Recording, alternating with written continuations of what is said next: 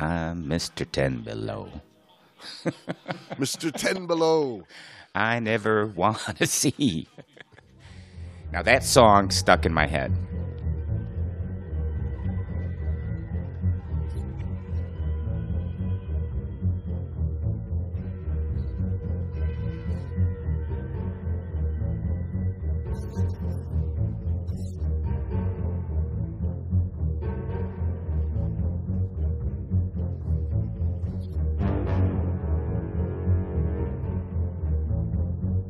The Great Dive Podcast is hosted by your buddies, James and Brando.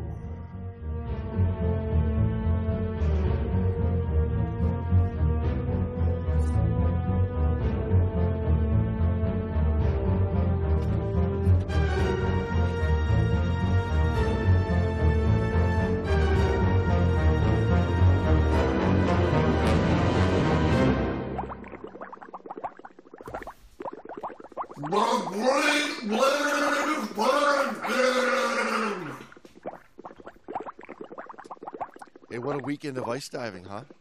Yeah, it was a good one. It was a good one. Great dive. Some really great people. Hopefully, well, I can see they enjoyed themselves. So, ton of work, but they enjoyed themselves. So. And boy, did we luck out with the surface weather. Yeah, that was very fortunate. That was stark contrast to the last time we dove this location. Single digits and wind chills in the double digits below zero, which makes for a tough day. But these were nice. Plus, we had enough personnel and shelters and heat sources. It was great, and the cutting of the hole was great. I did not pick up a saw. I didn't either, and that's why it was so great. It was all done without any physical work on our part this time. That was great. Got it done. It was nice. That's how it's supposed to be done. Us, at least this old guy, walking, towing sleds several trips out a half mile to dive this thing, and then cutting, wears on you. Yeah, no kidding. You definitely see the physical work that goes into ice diving. Yeah, and then go do dives. Of course, you and I were in the water for a long time, so. I got a couple messages from people over the last week or so that our last ice diving episode didn't really inspire them to go ice diving. I've as much as it inspired them to listen to stories about ice diving. So I wanted to. We might have to fix that a little bit, because although we were a little bit negative in so much as how harsh it can be, if you're doing a good ice dive, it's very rewarding. And this past weekend was very rewarding. Yeah, I'd have to agree with the folks that we did not emphasize the positives of ice diving as much as maybe we should have, and we kind of did make several comments about the amount of work in the cold, and the amount of work in the cold. And maybe the work in the cold. I think you and I were projecting what was about to occur to us. Oh, yeah. And we may have overemphasized the work in the cold. Right. And so I think this is great, because we just had the weekend where the work and the cold for us. Maybe that's what happened, is the students heard the podcast and said, we can't let these guys work or get cold. That's all there is to it. Because it was pretty, overall. Well done, gang. Thanks for listening, and thanks for taking it easy on us. Bravo. Kudos. But yeah, the looks of joy and happiness on their faces, those smiles, the good time that everybody had really lifted my spirit once again. Well, that's what it's all about. At the end of the day, that's what teaching scuba is all about, when you can give someone this extremely unique experience, extremely interesting, unique experience. Yeah, that makes it all. And I'm going to go so far as to say this is literally the best ice dive in the world. In the world? In the world. What about the universe? I'm going to go on a limb and say that it's the best in the world. In the universe, too, because I am pretty sure there's no other shipwrecks anywhere else in the universe that are sitting like this wreck is. Well, in the shallow enough of a depth that you can do a shipwreck dive and still have the full effect of the ice dive. Deep enough that you can have a nearly 200-foot-long shipwreck, that's sitting over 20 feet up in relief from the bottom, over 30 feet wide of a beam, and have all of that together at the same time. The Keuka is at least in the top 5. I like making extreme statements that I have no actual knowledge or backing up to, but I'm going to say them in a way that the people will think that they're well researched. You never use absolutes like the best in the world. Never. Unless you're trying to make a point. Mm. Well, listen, Brando, just to make sure that you are not truly a cold miser, Yeah. I'm going to give you a quiz. Quiz me, man. One of the famous Great Dive podcast quizzes. The Great Dive Podcast Quiz Show. Starring your host. The Great Dive Podcast Quiz Show. It'll make you laugh. It'll make you cry. It'll make you want to say goodbye. We are going to test your ice diving IQ today. And the people's ice diving scuba IQ. Can you be an ice diving genius if your scuba diving, ice diving IQ is high enough? Can you literally be a certified ice diving genius? If you pass this test, you are 100%, yes. You will get a Great Dive Podcast scholarship to MIT for the scuba diving program at MIT that Brando and I are petitioning to let them teach for. let us teach for them. Yeah, or like those the little games on your phone, the little app games on your phone, where you get the advertisement that says if you can get this score, you are legally skilled.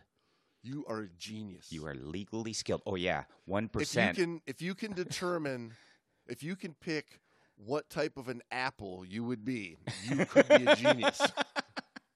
Yeah. I just want to be legally skilled. I don't know who came up with that wording to advertise these games, but genius. That right there is genius. Now, back in the early days, Skin Diver magazine used to have in every issue the Scuba IQ Test Your Diving Knowledge quiz. That kind of went along with usually like the cover story article, something along those lines. Mm-hmm. Sometimes it was about fish knowledge. Sometimes it was about deep diving knowledge or fish gas knowledge. Mixtures, something. Test your fish knowledge. Okay. Now, in the winter of 1976, it was about ice diving. Test your ice diving knowledge. They say at the beginning of this quiz that ice diving requires special preparation, equipment, techniques, and attitude adjustments on the part of all divers. Some practices for ice diving are broadly accepted, while others differ regionally. Seek a formal orientation to ice diving in your area. You can test your knowledge of some standard ice diving practices by answering the following questions. Answers are on page 30. What page? I won't look them up. And that's true. I think even still today, I think there's still some local variations to how the ice diving has officially run. Okay. Per area. I'd agree. Yeah, I'd agree. I mean, you have to change things up. Sometimes you have some unique, situations or there's unique aspect to the environment that call for a little change in the normal operating procedures or the SOPs. The conditions don't always present themselves so you can run the same ice class the same way year after year after year. For instance, this year we had 0 snow right on the surface. so you couldn't shovel out Your rings. the lines on the Yeah. surface. Rings and arrows pointing in. Yeah. Yeah, that was an impossibility this year. You know, different ice divers, different instructors, although there's a thought about what to do with the chunk of ice. Yeah. We do it a little bit different. Well, yeah, I guess. I mean, ours is still acceptable. Our way. Have you tried the old cutting up the triangle and the blocks and pulling it out? I want to say that's what we did on my very first one. Mm-hmm. The blocks were pulled out. Right, I've done that before. I don't know. It just kind of makes a hazard around the working area for us, you know, as far as giant ice blocks everywhere. And if they freeze up back on the surface, you're kind of stuck because you can't get them off. And if they are, you know, on a slick, wet surface, you know, it's a slipping hazard and tripping hazard because there's a lot of activity going around the hole. Yeah, there's one of the most valuable things is definitely having somebody running the surface. Can't stress it enough. There are many moments where it turns into chaos really fast.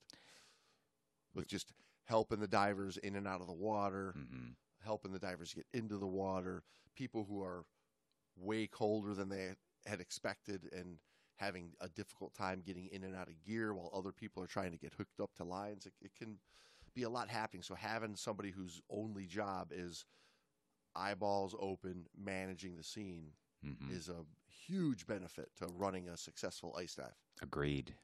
Yeah, that you can't overemphasize the importance of the surface manager because that environment it's a little tricky especially if you have, you know, what do you have?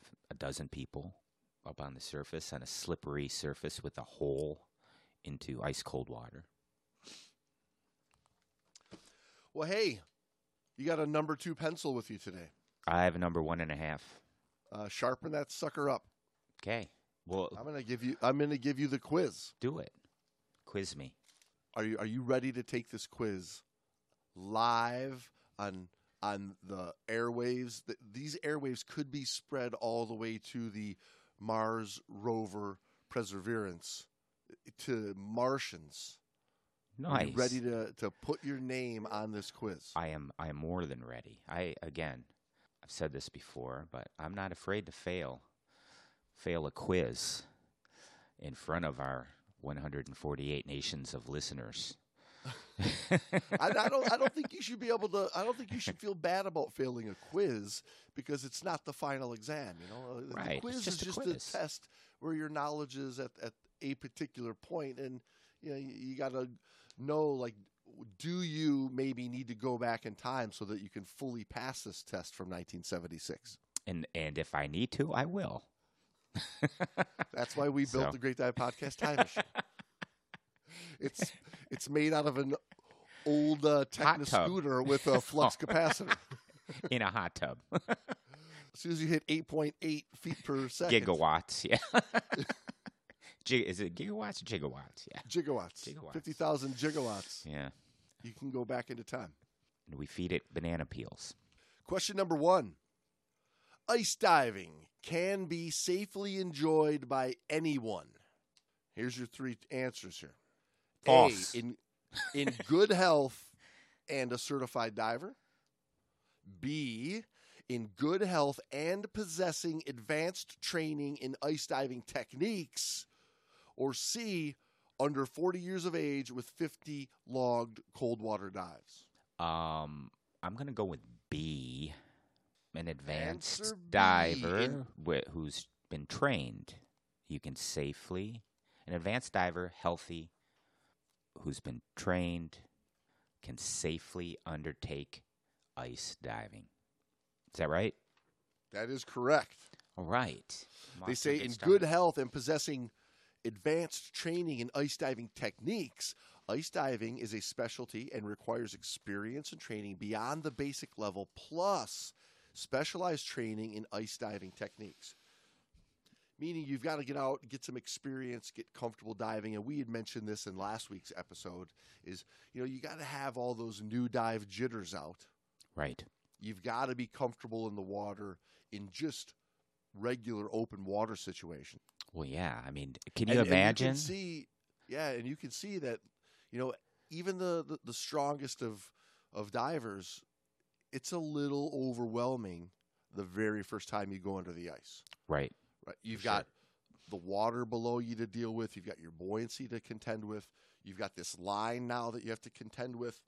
It's overwhelming. And it took most of the divers, their first 2 dives, to really have the mental space to not have problems with the line. Right. Yeah, until you get used to it. I mean, and to be honest, you're going to need more than, 3, 4, 5, 6 dives under the ice with a tether to get used to A, being tethered, and B, diving under the ice. Yeah, and I don't mean they're getting completely tangled up in the line, but just that constant awareness and management of it in a really clean and efficient way. It takes a while for your brain to be able to absorb all that stuff that's going on top of your depth and your gas planning and awareness. And, it was a conversation I was having with all the divers at the end of class. Were you really managing your class, or was the cold water and the conditions so taxing that you just made it back within those limitations? Yeah. And really for everybody, it was, oh yeah, that's something that I haven't really been given the appropriate attention to because I'm so overwhelmed with all this other stuff. So it takes you a few dives to really get into the groove of something like that. And another reason you should do it with an instructor that knows, how to do this and to watch out for you. So, number 2, ice diving can begin in most inland lakes. A, when the ice is a minimum of 5 inches thick.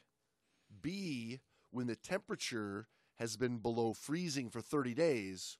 Or C, when the danger, thin ice signs have been removed. Well, what is this, a Bugs Bunny cartoon? I was going to say that two answers are patently false and not true. So it's got to be A. We have 5 inches of ice. And the thing I would say, too, to add to that is you can do an ice dive from the shore if the ice is 2 inches thick. You don't have your 5 inches to get out on it, right? Correct. Right. It's just you're not standing around the hole. Right. You're on the ice. You're standing around the hole from shore. Yeah, you can be on a dock. You can be wherever, Yeah, and so now I can run the line and tend that line from a structured surface. Right. So you're still under the ice. You satisfy that requirement of the ice diving class. And you still get the idea and the techniques and how to run an ice dive. You still have to have safety diver. You still have to have tenders. All that stuff. You have to keep that area safe as well. It's just a little easier. But to do a dive like we did, where you're over 2,000 feet from shore, out in the middle of this big lake, to do that on only 2 or 3 inches of ice. No. Right. No way. Negative, That's way too thin. Although you could stand on it and walk around on it and maybe even jump up and down on it. To cut a hole and work from the edge as the water's, essentially melting away that ice more and more and more as the day goes on would be way too thin. Yeah, I mean, I was glad we had our 8 to 10 inches out there. Even 5 inches, I would have felt a little leery about, but with a work in a hole like that, I agree. I would say 8 inches. To have that many people working around a hole, I'm a bit uncomfortable with less than 8. Okay. Yes, you got that one right again, by the way. Now, they say that when the ice is a minimum of 5 inches thick, this thickness is required to support the entire ice diving operation, consisting of several people plus a lot of equipment located in a small area. So that's what you need for ice diving is thickness of ice to support the divers out there. So that's 2 for 2. So am I getting closer to this? Look at the big brain on Brando. Am I getting closer to this? He is the cold miser. I'm the ice diving miser. The that MIT scholarship, I'm that much closer. I can feel it. Question number 3. When choosing the ice diving site, the diver must A. Consider the size and shape of the lake. B. Be careful not to choose a snowmobile trail. And C. Utilize prior knowledge of the intended site. I'm going to have to go with C. I mean, yeah, you do need to be aware of the snowmobiles, but, block it off, put up some cones, put up a caution tape. There's a lot of ways you can make the snowmobilers aware that you're running an ice diving operation. And, yeah, I mean, nobody has, exclusive rights on the ice like that. Like, oh, snowmobilers already got a trail going through here. They've already ran across this lake on their snowmobile, so we can't cut a hole anywhere now. Yeah, it's kind of free game. Right. I mean, whoever gets there early enough in the morning, right, and cuts the hole, they get access to that spot. Right, and they can go around us. Yeah. So I have to go with prior access or prior knowledge of the lake you're diving. The answer is C. Yes. Utilize prior knowledge of the intended site. Ice dives should take place in areas you have explored prior to the onset of the ice cover. Imagine going to the middle of a lake, working hard to cut a hole in the ice and finding the water only 6 feet deep. Son of a... That would suck.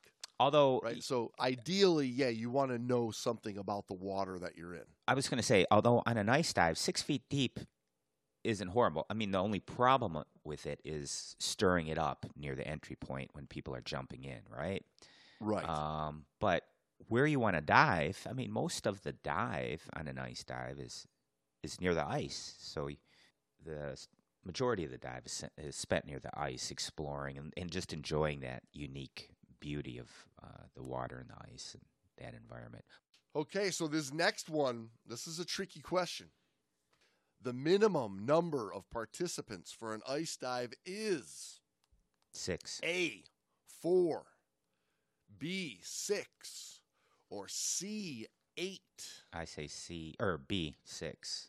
You've got 2 divers on a line with a tender, so there's three people, and then you've got 2 safety divers on a line with a tender, and there's 6. There's 6, and that's the answer. The minimum number of participants in a safely conducted ice dive is 2 divers, 2 line tenders, and 2 safety divers. Son of a bitch. And that still holds true today for most of the standards that I've seen when conducting a class. Right? You've got 2 divers in the water on a line. You've got 2 divers sitting ready to go on a safety line just in case there's an issue. And then a tender for each one of those. Mm-hmm. So in order for one person to safely conduct an ice dive to standards, it takes 6 people. That's why we were saying last week how the human capital that's required in order to be able to pull off an ice dive is an extreme event, right? Just to get the hole opened up is work. Getting the hole ready to accommodate cold weather conditions is work. Plus all the people just to safely run those people underwater, under the ice, takes a lot of work. Yeah, definitely a group activity. And I would go so far as to say the more the merrier, in the sense of no kidding. Preparing hot water and some food. And, what we didn't have this year that was brought up was coffee, which we should have had. Yeah. I would have enjoyed that. Anyway. Question 5. The correct way to fasten a safety line to an ice diver is A, around the right wrist, B, around the diver's waist and under the equipment, or C, tied to the scuba harness. I'm going to have to go with C. You need a harness, and you need a way to attach it, preferably something like a locking carabiner. A good locking carabiner, not one of those crappy locking carabiners that you can break easily. But yeah, I have to go C. It's got to be attached to the harness, and the harness has to fit underneath the BCD. Now they say C, tied.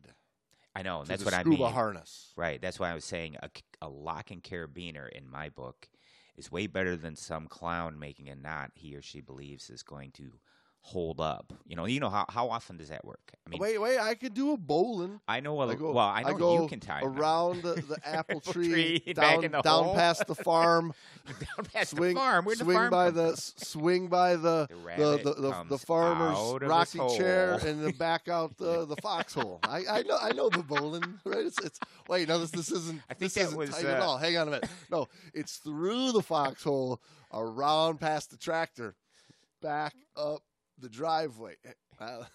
You sound like you should be calling square dancing in a barn. Swing around the tractor. Are you saying you're making a D here, a carabiner? Now, in 1976, they said B, around the diver's waist and under the equipment. The line should be tied snugly using a non-slipping knot, such as a bowline. A properly made harness that fastens securely over the suit and under the equipment is preferable to the rope around the waist. Over the suit. Sport divers Did may they not actually have a. They say, but sport divers may not have the proper harness available. The line should not be tied to the scuba tank or other equipment because of the danger of slippage. A rope tied around the diver's wrist may stop circulation if tied tight enough not to slip off the wrist. So this is in a day where having a nice harness wasn't quite as available to what is available today.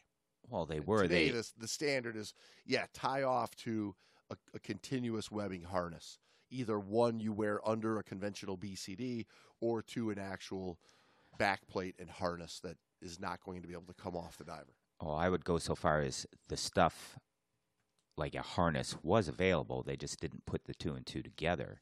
It's just, you got to remember how this all starts. Grab some rope, tie it around you, and go under, right? Which is what they originally exactly. were doing. So here in the 70s, they're trying to put a little bit of knowledge. This was right. The early days of trying to put that knowledge into the game.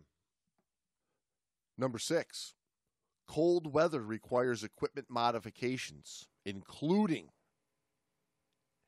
A, oiling metal buckles and tank valves. B, adding extra layers of cement to seams to prevent splits and tears. Or C, converting plastic straps to Velcro, neoprene, or webbing. What? What? I was waiting for them to say equipment modifications they left out changing your, for example, regulator or, get it ready, service so that it can handle cold water, put the ice cap on it or whatever they do. I mean, I know different piston rags, you'll put some silicone into the chamber there on the first stage or, use a diaphragm rag. Sometimes they put that little cap. I remember the Poseidons used to put that rubber cap on and fill it with vodka, baby. Yeah. They say C, converting plastic straps to Velcro, neoprene, or webbing. Plastic equipment straps easily crack or break when flexed under cold conditions. Well, that plastic did back in the day. Yeah. For so sure. the quality of the strapping wasn't made for this extreme temperature back then. So they're on the same page, although yours is a little bit more updated. It's preparing your equipment for the extreme temperature of that very, very cold. So did I kind of get that one right? Yeah, I'm gonna give that to me? one to you. All I'm right, gonna give that one to you. Yeah, it's a little outdated question, or at least the answers are outdated on this particular quiz, but we can still get the idea. What about this fly-ass butterfly collar suit I'm wearing as the game show host? Fly ass. And my swooping side part of my hair greased down with Brill cream. What about that? Is that outdated? No, that never goes out of style. That look. What about dressing Tiffany up in this elegant, sparkly dress to turn the answers over and light up every time we show the answer? Like, is that outdated? Not in my mind. I know some cancel culture may say that's horrible, that we're not allowed to Tiffany, look you're at doing beautiful a great job today. assistant The ladies. lovely Tiffany. You keep turning those answers over. Yes. Question number 7. The minimum recommended exposure suit for ice diving includes a 1/4-inch wetsuit, gloves, hood, and boots. Again, this is the minimum. Yes. In the 70s. And the answer is in the 70s. B, a 1/4-inch Farmer John wetsuit, mitts, hood, and boots. Or C, a dry suit with long underwear. But they didn't say hood and gloves with the dry suit. Tricky question. Yeah. Tricky question. What are we thinking today? Can you say A again? That was just the 1/4-inch wetsuit with the hood, glove, and boots, right? Correct. And then B was just, did it just say Farmer John only? Yeah, meaning like a 2-piece, Farmer John and jacket. Oh, they didn't say the jacket, which threw me off. So yeah. And okay. they added mitts instead of just gloves. I don't think it's mandatory to have. I don't think mitts make you that much warmer. Now, James, I dove mitts like half a dozen times, and I said, okay, these are for the birds. I agree with you. Because the mitts typically have 3 fingers alone, and then 1 finger alone, and the thumb alone. So your finger and thumb freeze. 3 fingers are pretty good. Finger and thumb, forget about it. Yeah, and so then your index finger and your thumb are frozen. Right. But you do have 3 out of the 5 fingers that are a little more comfortable and right. Pliable, but they're trapped inside the mitt part, so you can't really use the them. only 3 fingers that can wiggle to make any signals. Exactly. I agree with you. The finger and opposing thumb, that you really use for unclipping anything or doing anything, you can't use because they're frozen solid. So I'm not a big fan of mitts. But I would say if I'm going back in time in our hot tub TGDP time machine, that they would just say the 1/4-inch wetsuit. No, I'll go with the Farmer John, the mitts, hood, and boots. There you go, and you would be correct, Yeah. Mundo. I'm trying to put my mindset in the 70s. Tiffany turns over the letter B for us. Yes, they say that a standard wetsuit does not provide sufficient insulation for the vital organs. The extra layer over the torso provided by the Farmer John pants adds insulation and reduces circulation of the water in the suit. The hood needs to be the cold water type with a large bib, and the mitts should be the 3-finger type. But today we know that with what has happened with dry suits in the 40-plus years since this article was written, dry suit's really the only logical way to go. I have to put myself back in the mindset of the 70s. So you're going to have to excuse me for a minute. I got to go put my bell bottoms on. And I have white bell bottoms with one of those satiny, silky shirts. With the butterfly collar, just with like in my fly-ass leisure suit I'm wearing right now hosting this game show. And I do have some by the way, high-rise shoes to boot. I'll put on some Stay-Alive. And I am sick and tired of this big modern-day microphone. I'm going to get one of those long, skinny ones that Bob Barker used to always hold. Yeah, Gene Rayburn. They had those really cool, like, 16-inch long, skinny microphone. So I'm going to go change into my my garb to help me get in that mindset. And I'll put on a little Staying Alive, Saturday Night Fever. Sounds good. theme. I like it. I'm going to do the same thing. I might take a quick bathroom break. And in the meantime, here's a little word from our sponsor. Okay. It's coffee up here. Hey, are you going diving this weekend? Keep your mask clear with the one, the only, PFAR. The professional's choice. 100% all natural. Reliable clarity. P4. Refill daily. Keep your mask clear. Never fear. Defog with PFOG. PFOG has been tested on animals or humans. It has been tested on animals. All data is empirical and has been tested on the field only by normal divers, not claiming to be scientists. And we're back to the Great Dive Podcast Quiz Show. Your favorite quiz show, the only one, number one quiz show, giving you all the scuba knowledge scuba quiz show here for you today. Ba-da-da-da-da. Ba-da-da-da-da-da. Nice 70s garb. I am impressed. How did you get that mustache so big and full and gigantic? Shaved and manicured so big you can't even see your top lip anymore? That is perfect. Well, you got to go, full authentic 70s. Don't halfway it, man.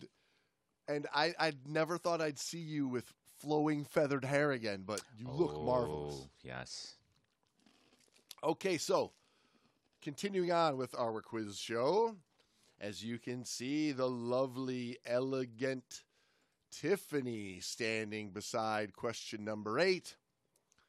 Single hose regulators may be used in place of double hose regulators while ice diving if A, care is taken to avoid exhaling through the regulator before going underwater, B, the regulator is kept in a warm place until the last minute, or C, an octopus rig is used.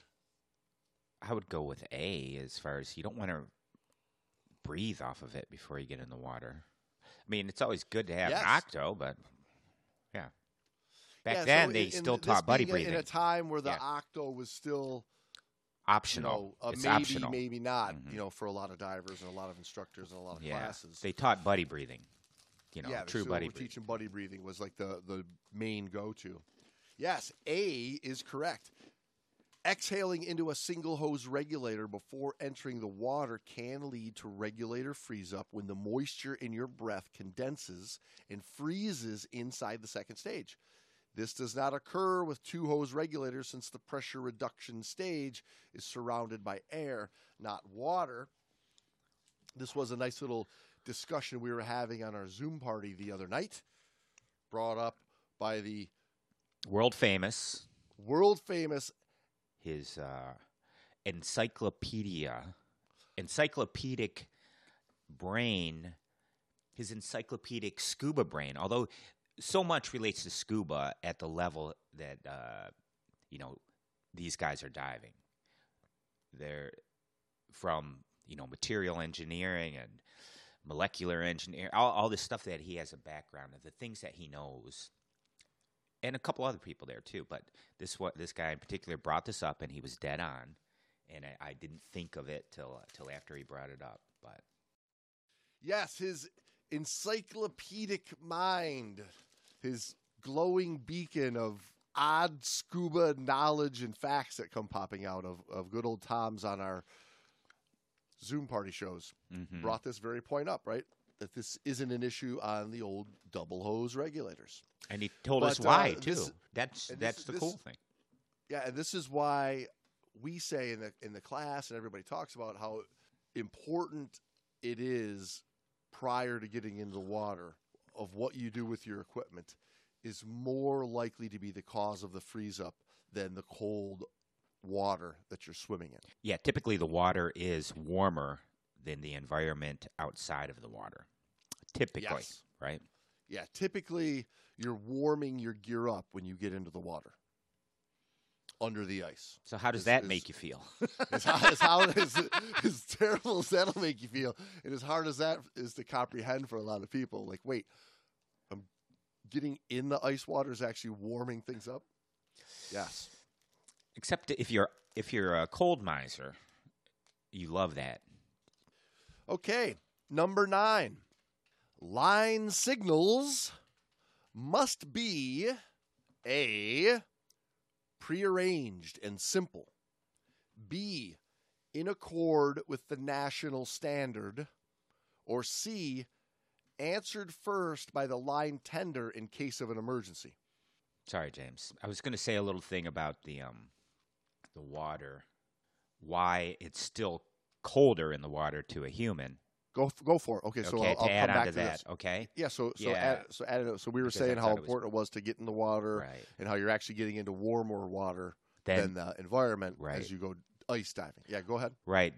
Although the water is warmer than the air, typically, it's 20. Say it's 20 degrees outside, and your water's at 37, 36, whatever it is. It's still warmer than the outside air, but that water is going to cool you down much, much faster, in the range of like 25 times faster. Typically, that's about how much faster you're losing heat underwater, period. But in that temperature, even at 35 degrees, right, 36 degrees, 37 degrees, and the air being warmer or cooler than that, the air feels cooler.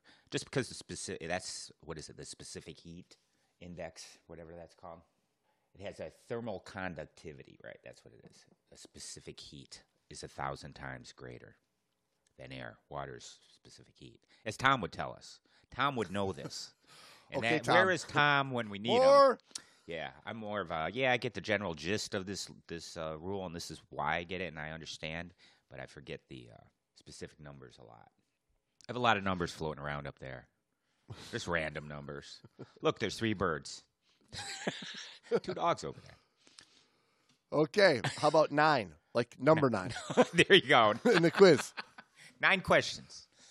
Line signals Yes. must be A, prearranged and simple, B, in accord with the national standard, or C, answered first by the line tender in case of an emergency.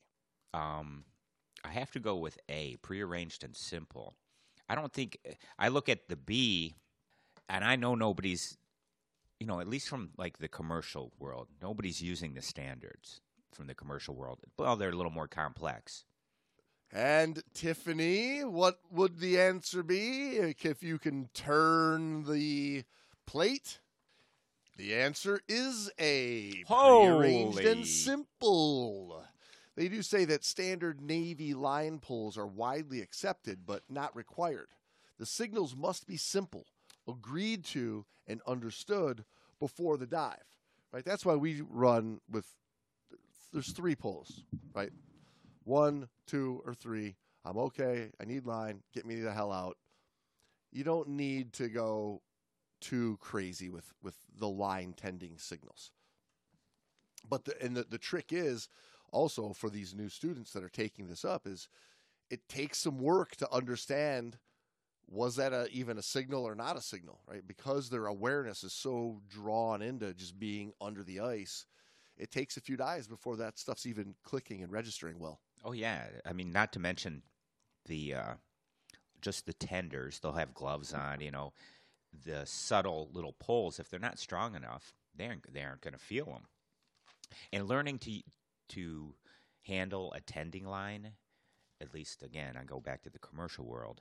That's a lot of training. That's part of the many weeks of diving that you have to do and the experience you have to get before you're released to the real world of commercial diving. So you have to learn how to tend someone, which is all about feeling those signals. Yeah, and 3 dives in your ice class is a good start.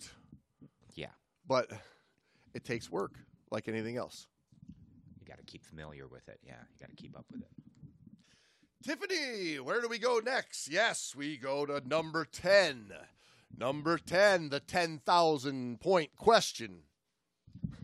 Are you ready? The spoke-like pattern, sometimes shoveled in the snow around a dive site, is useful for A, good hole management and surface organization, B, increased light penetration and a relative sense of direction, or C, indication of the dive site by air crews in emergencies. Well, I'm going to have to go with B. B. Yeah, I'm not even going to discuss B. it because I don't think air crews will need the giganto spoked wheel. Brandon, Joe is dying of hypothermia. Could you go shovel SOS? exactly. Into the ice real quick. Help. Yes, the answer is B. B. Spokes shoveled in the snow down to the ice and going out from the hole improve light penetration underwater, provide relative direction to divers under the ice, and give boundaries for underwater distances. Yeah, it does help give you an idea, how far you're out, which way you're on a 100-foot line, so if you've got that outer hole or that outer ring at the 100-foot mark, you've got another inner ring at the 50-foot mark, right? From the outer one, hopefully you can see the inner one, and from the inner one, hopefully you can see the hole, right, as you move along. Yeah, and we shovel the arrows pointing towards the hole on the spokes, right? But yeah, and it works out. I was just going to say, but say you don't have good viz. Say you only have 10 feet of viz. If you've ever dived, under the ice in 10 feet of viz, which I have several times, that extra light certainly is helpful, but it's also nice because you do get a better orientation of, okay, this is where the hole is, without having to look at your compass or whatever. So it is helpful in that respect. And you can make cool pictures. Forgot about that, the shoveling of the snow. It's not really the spokes and the wheel, but you can do some cool ice diving graphics, artwork, like James Mott has done. As witnessed by our Pure Michigan ad a couple years ago. Pure Michigan. That I really think if we didn't have iPhones today and everyone still was required to have a atlas in their car at all times, that would have been the cover shot of the Michigan AAA. Agreed. Michigan map. That awesome ice art we did a couple years ago. Hands down the winner, yeah. Question number 11. Safety lines, Brandon. Safety lines. Safety lines. A. Should be attached to the diver's waist or harness at all times. Should be colored for better visibility is B. Or C. Should be warmed before the dive to prevent knots. I have to go with A. A. Tiffany, reveal the answer. And the answer is A.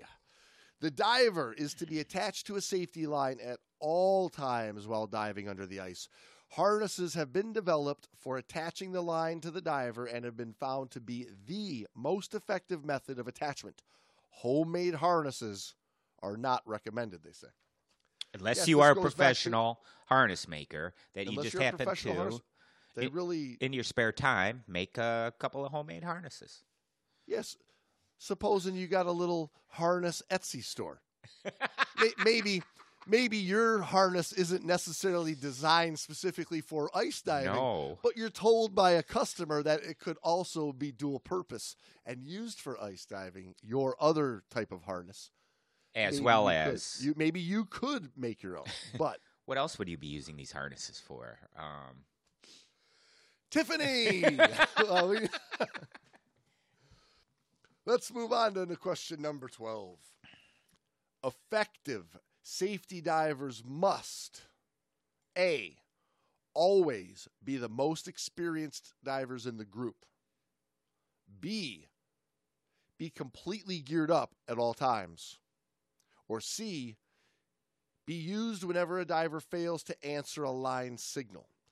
An effective safety diver must be the most experienced, completely geared up at all times, or used whenever a diver fails to answer.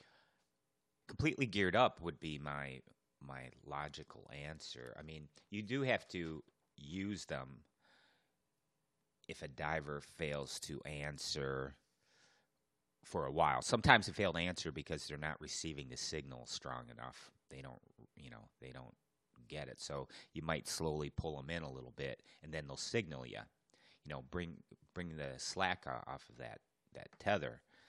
But they don't have to be the most experienced. Right. They just need to be geared up and ready to go. If you go by that, right, the safety diver just sits there all day. He can't go in the water because if he goes in, you have to go to the next experience, which isn't the most experienced. Yes, of course. And that at some point, that diver's going to want to go. Right. So to be a safety diver, you don't have to be the most experienced. You just have to be in an ability to be able to help out and provide safety to the other diver in the water. At a moment's notice, James, is the thing, because you might be, scrambled to go, like hit it and go real quick, and you can't be fooling around with the gear. It's got to be locked and loaded and ready to rock. Boom. Yeah, it's not the safety diver isn't eating a sandwich. A sandwich? Hey, we need a safety diver. Okay, give me a couple minutes. Right, the safety diver's sitting there rigged up, ready to go at a moment's notice. Question number 13. Lucky number 13, everybody. 13. Safety lines for the divers generally do not exceed A, 50 feet, B, 100 feet, or C, 150 feet. B. 100 feet and 150 feet for the safety. My answer would be, for the divers themselves, they get a 100-foot long line, and then the safety divers get the 150-foot long line, and that's how the standards were when I was teaching ice diving. Yes. So today we're limited on overall linear penetration, including depth and distance from the hole, right? Yeah, any overhead. And we have those divers on 100 foot. Back in these days, the divers were limited to a 150-foot radius. And the safety divers were on a 250. Bitch. Nowadays, they've cut that back quite a bit. So the divers are on 100. The safety divers are on a 150.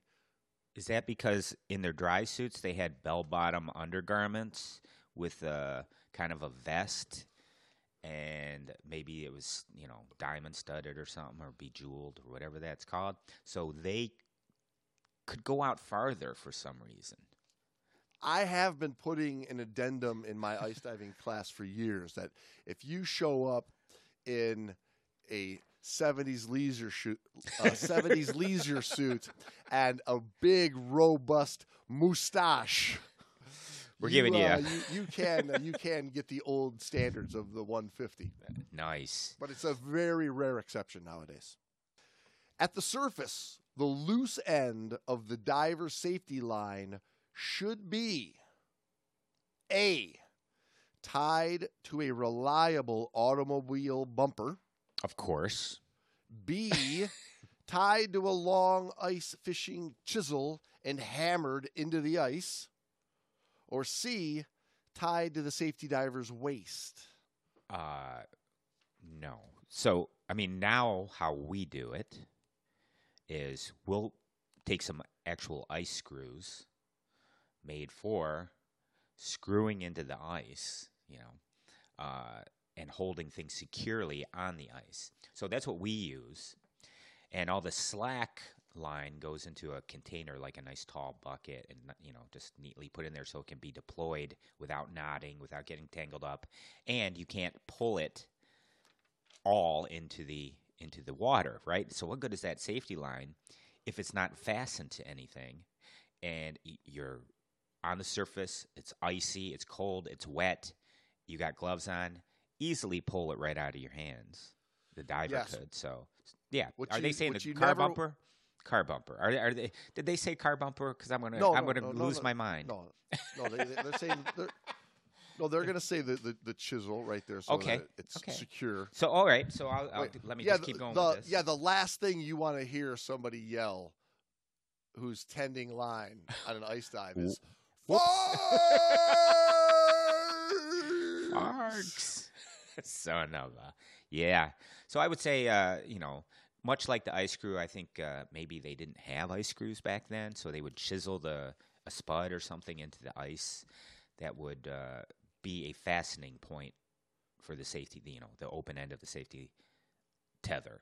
But they talk about the car bumper, which is funny because. Well, yeah, but so for us, a reliable car bumper. we would have needed a 3/4 mile long rope to get it to a car bumper. I liked the key thing was reliable car bumper because somebody mother Fuck! You just took my bumper. You can't tie it to Terry's bumper. His bumper's ridiculous. That's not going to make it through a pull. The free end of the safety line must be secured to something which will not move and cannot fall through the hole. Long ice fishing chisels driven into the ice have proven best for this purpose. As a further precaution, tie a float onto the end of the safety line. And today, we anchor them with ice screws, right? Yeah, I like that idea of tying the float on the end. If it, especially back then, we don't really need it now. We anchor it and attach it with a locking carabiner onto the ice screw. And lastly, number 15, Tiffany, can I please have the question for Final Scuba IQ Jeopardy? If you should become separated from the safety line while diving under the ice, the correct action to take is A, ascend to the ice and remain stationary. B, use your compass to set up a search pattern to find the hole. Or C, ascend to the ice and swim in ever-widening circles to locate the hole. Ooh, this is actually a pretty good question. This is a really good question. Thought-provoking question. My whole thing with ascending to the surface, I guess you're using a lot less gas, right? And you should be looking for your shoveled spokes and be able to follow them to the center of the circles and put you at the hole, right? Now, we don't always have the spokes. Right, like this past weekend, conditions prevented it. The environment prevented it. We didn't have the snow to make them. So, wait. I can see you really rambling through these answers. I need to get some Final Jeopardy music. So we got to time. We got to have a time limit on this. And the only reason I'm doing that, James, is because that's all how these game shows do it with these question and answer things. I'm going to have to go with the compass back to the hole. I think the ever-widening circle, the problem is at some point you're going farther away from your opening. You know what I mean? So keep in mind the 1970s. Right. But you're going farther away, and try to do a circle when you have crappy viz. I mean, you don't know where you started that circle, so you're ever widening. You might not even be going in a circle. Yeah, but so this is the purpose of the safety divers, so that the safety divers can catch you. Right. So why wouldn't you take a compass heading back towards the hole?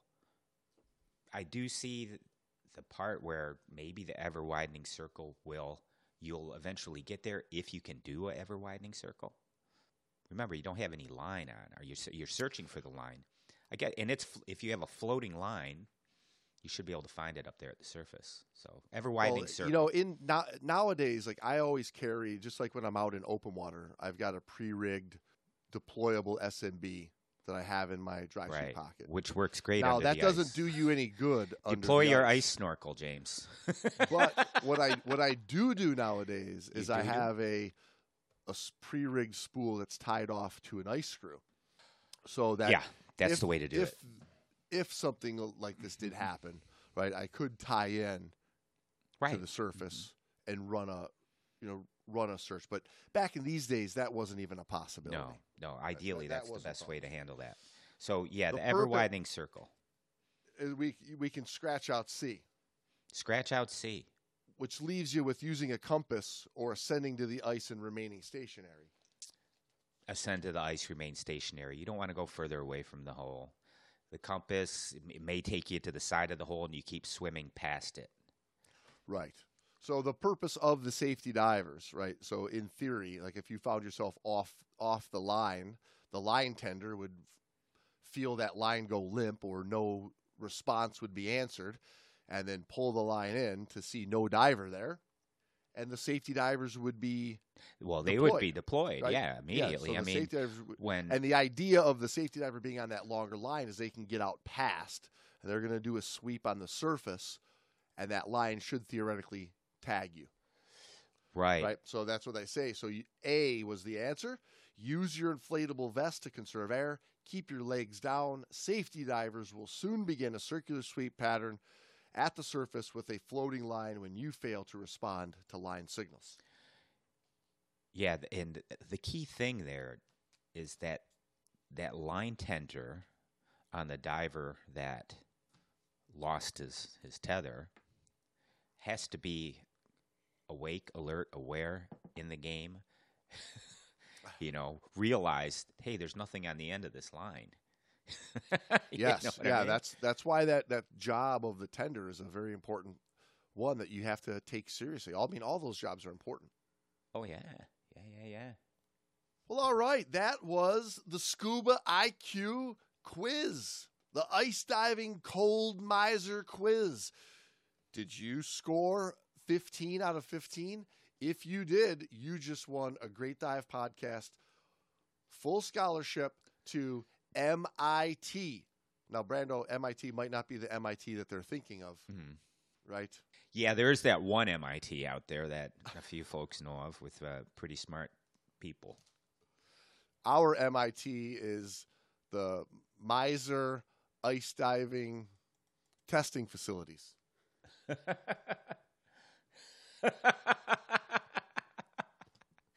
The Miser Ice Diving Testing Facilities. The Miser Instructor in Training course. So you can be a heat miser or a cold miser. I could have used a couple heat misers over the weekend. Lordy, yeah, that would have been nice. Well, all right, everybody. We hope you enjoyed another fun little soiree into underwater ice diving this week. We got some good fun stuff coming up at you in these next couple of weeks. Doing another scuba quiz was a lot of fun. I enjoyed this. Tiffany did fantastic, revealing these light-up answers, walking around in her 1980s sparkly sequined gown and big hairsprayed hair. I myself look fantastic in this light brown butterfly collared leisure suit. Brando, marvelous in his white bell bottoms, platform shoes, the flowing feathered hair, the mustache. You should bring this look back. It's pretty awesome. I'm going to do it. I mean, it's about time it comes back. Everything else in the world is kind of fucked up. Why not the way we look? Nobody's going outside anyways. Might as well. Might as well walk around looking ridiculous. Okay, let's sign some ice diving logbooks, eh? Dear James, I'd rather see it 40, 30, 20, and then I'd freeze. I'd never want to see a day below 50 degrees. Get well soon. Ice Miser. I know I said those lyrics a little. I rearranged them a little from the original song. Just to, it's an artistic license there. Randall. Hit me. Danger. Thin ice. All right, everybody. We'll see you next week for some more of the Great Dive Podcast. Thanks for joining us, as always.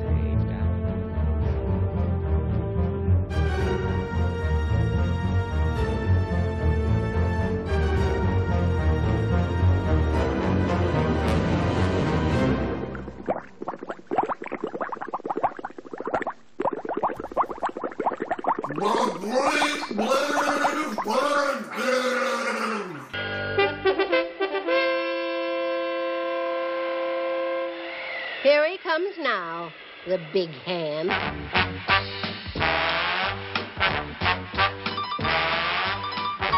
I'm Mr. White Christmas. I'm Mr. Snow. I'm Mr. Icicle. I'm Mr. Ten Below. Friends call me Snow Miser. Whatever I touch turns to snow in my clutch. I'm too much.